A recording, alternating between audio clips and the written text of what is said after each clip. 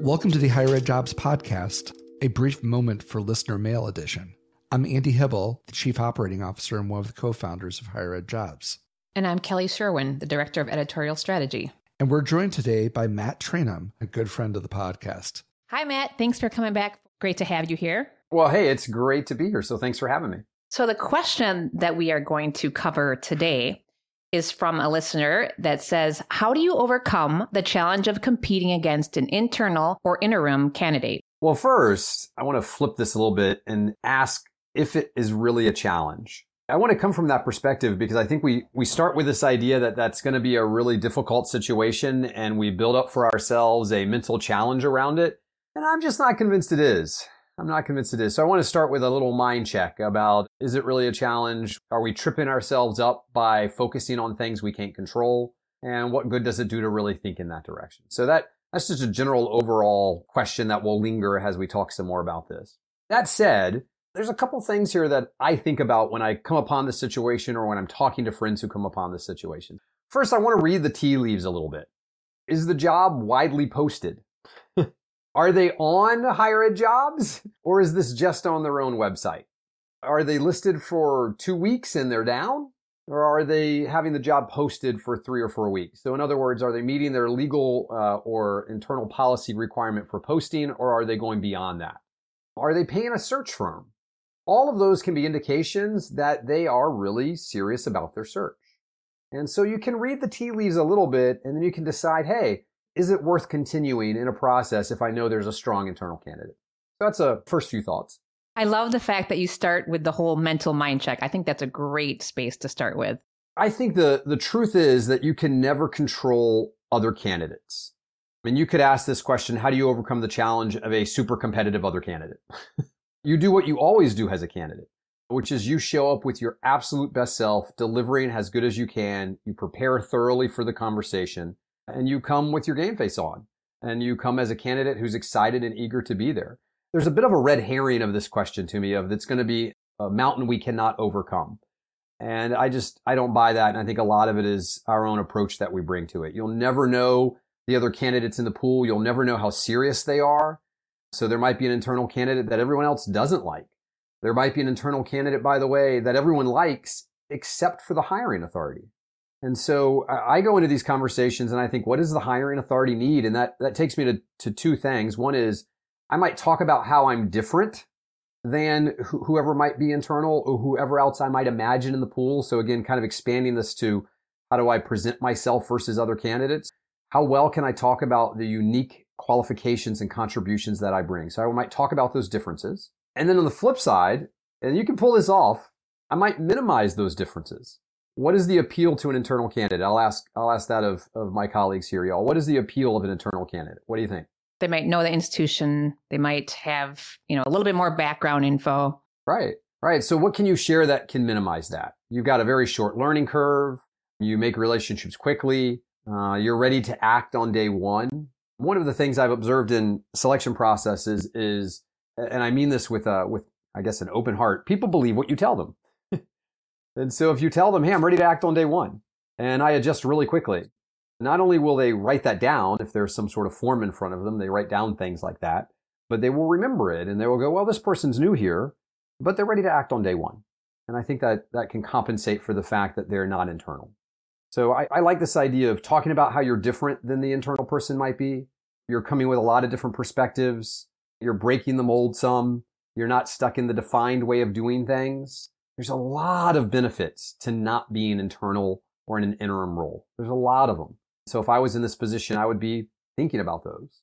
And at the same time, I'd be minimizing the differences that people might be, the positives that they might see in an internal candidate. I would be putting those in my column as well.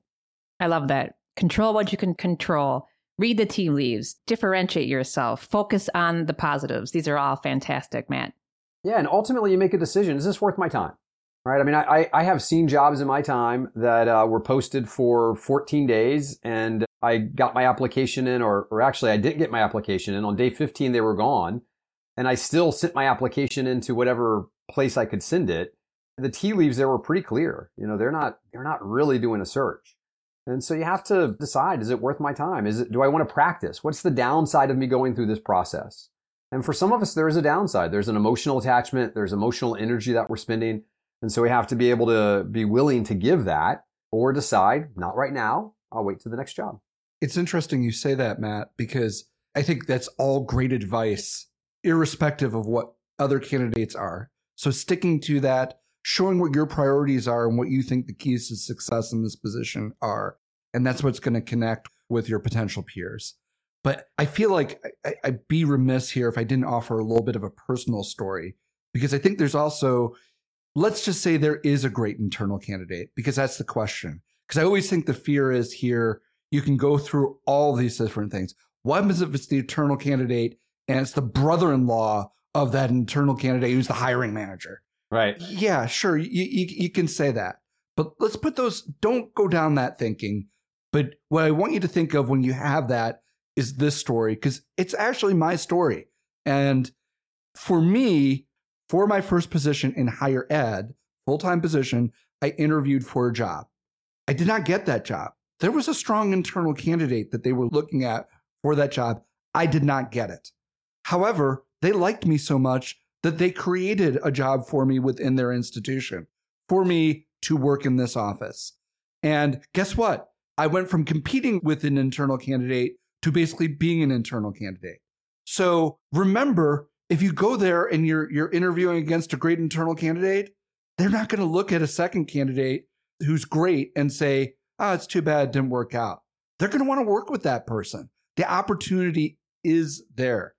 And if you want the rest of the story, part of the process there, and this is what's hard about sometimes working through the process internally in these institutions, that I had to wait for them to create that position based off of my requirements, and then find out from the pre-screening that my initial resume application did not meet the requirements of that position, which is amazingly higher ed.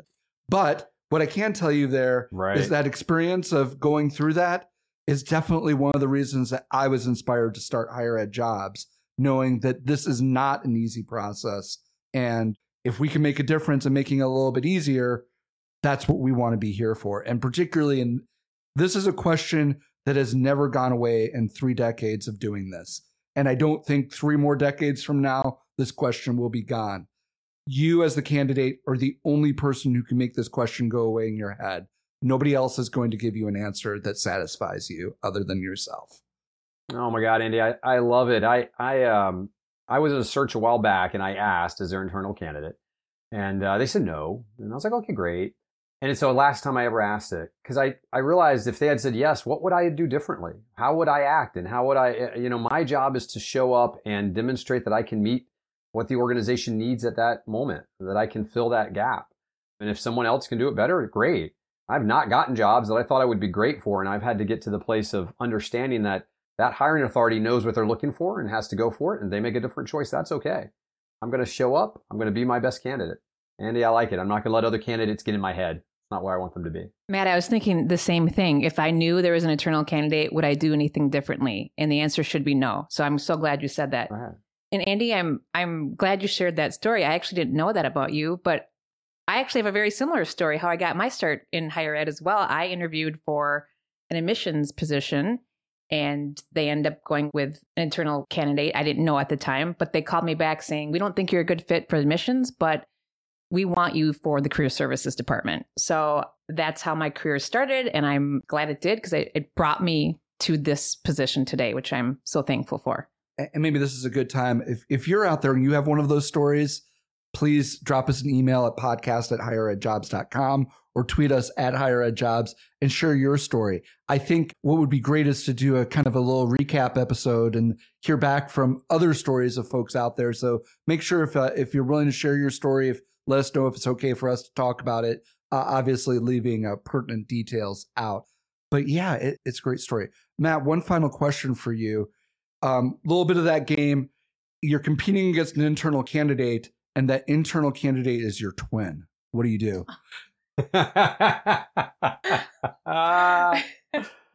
Well, it's something about Thanksgiving dinner is going to show up at some point in the answer here. I love that question. Thank you.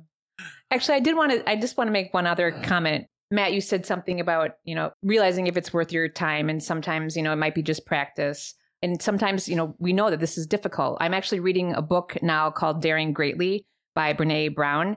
And she talks about being vulnerable, and going through a job search is taking that. It takes the ability to be vulnerable, because sometimes we are not going to get what we think we wanted. So I think this kind of ties into that. Like, it's okay to dare greatly and be vulnerable.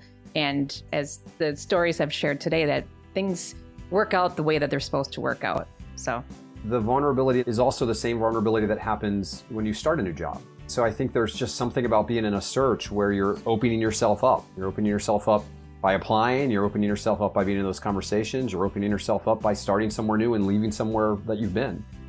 So there's a lot of vulnerability in all of that, and you'll get through it by getting through it, not by focusing on other people.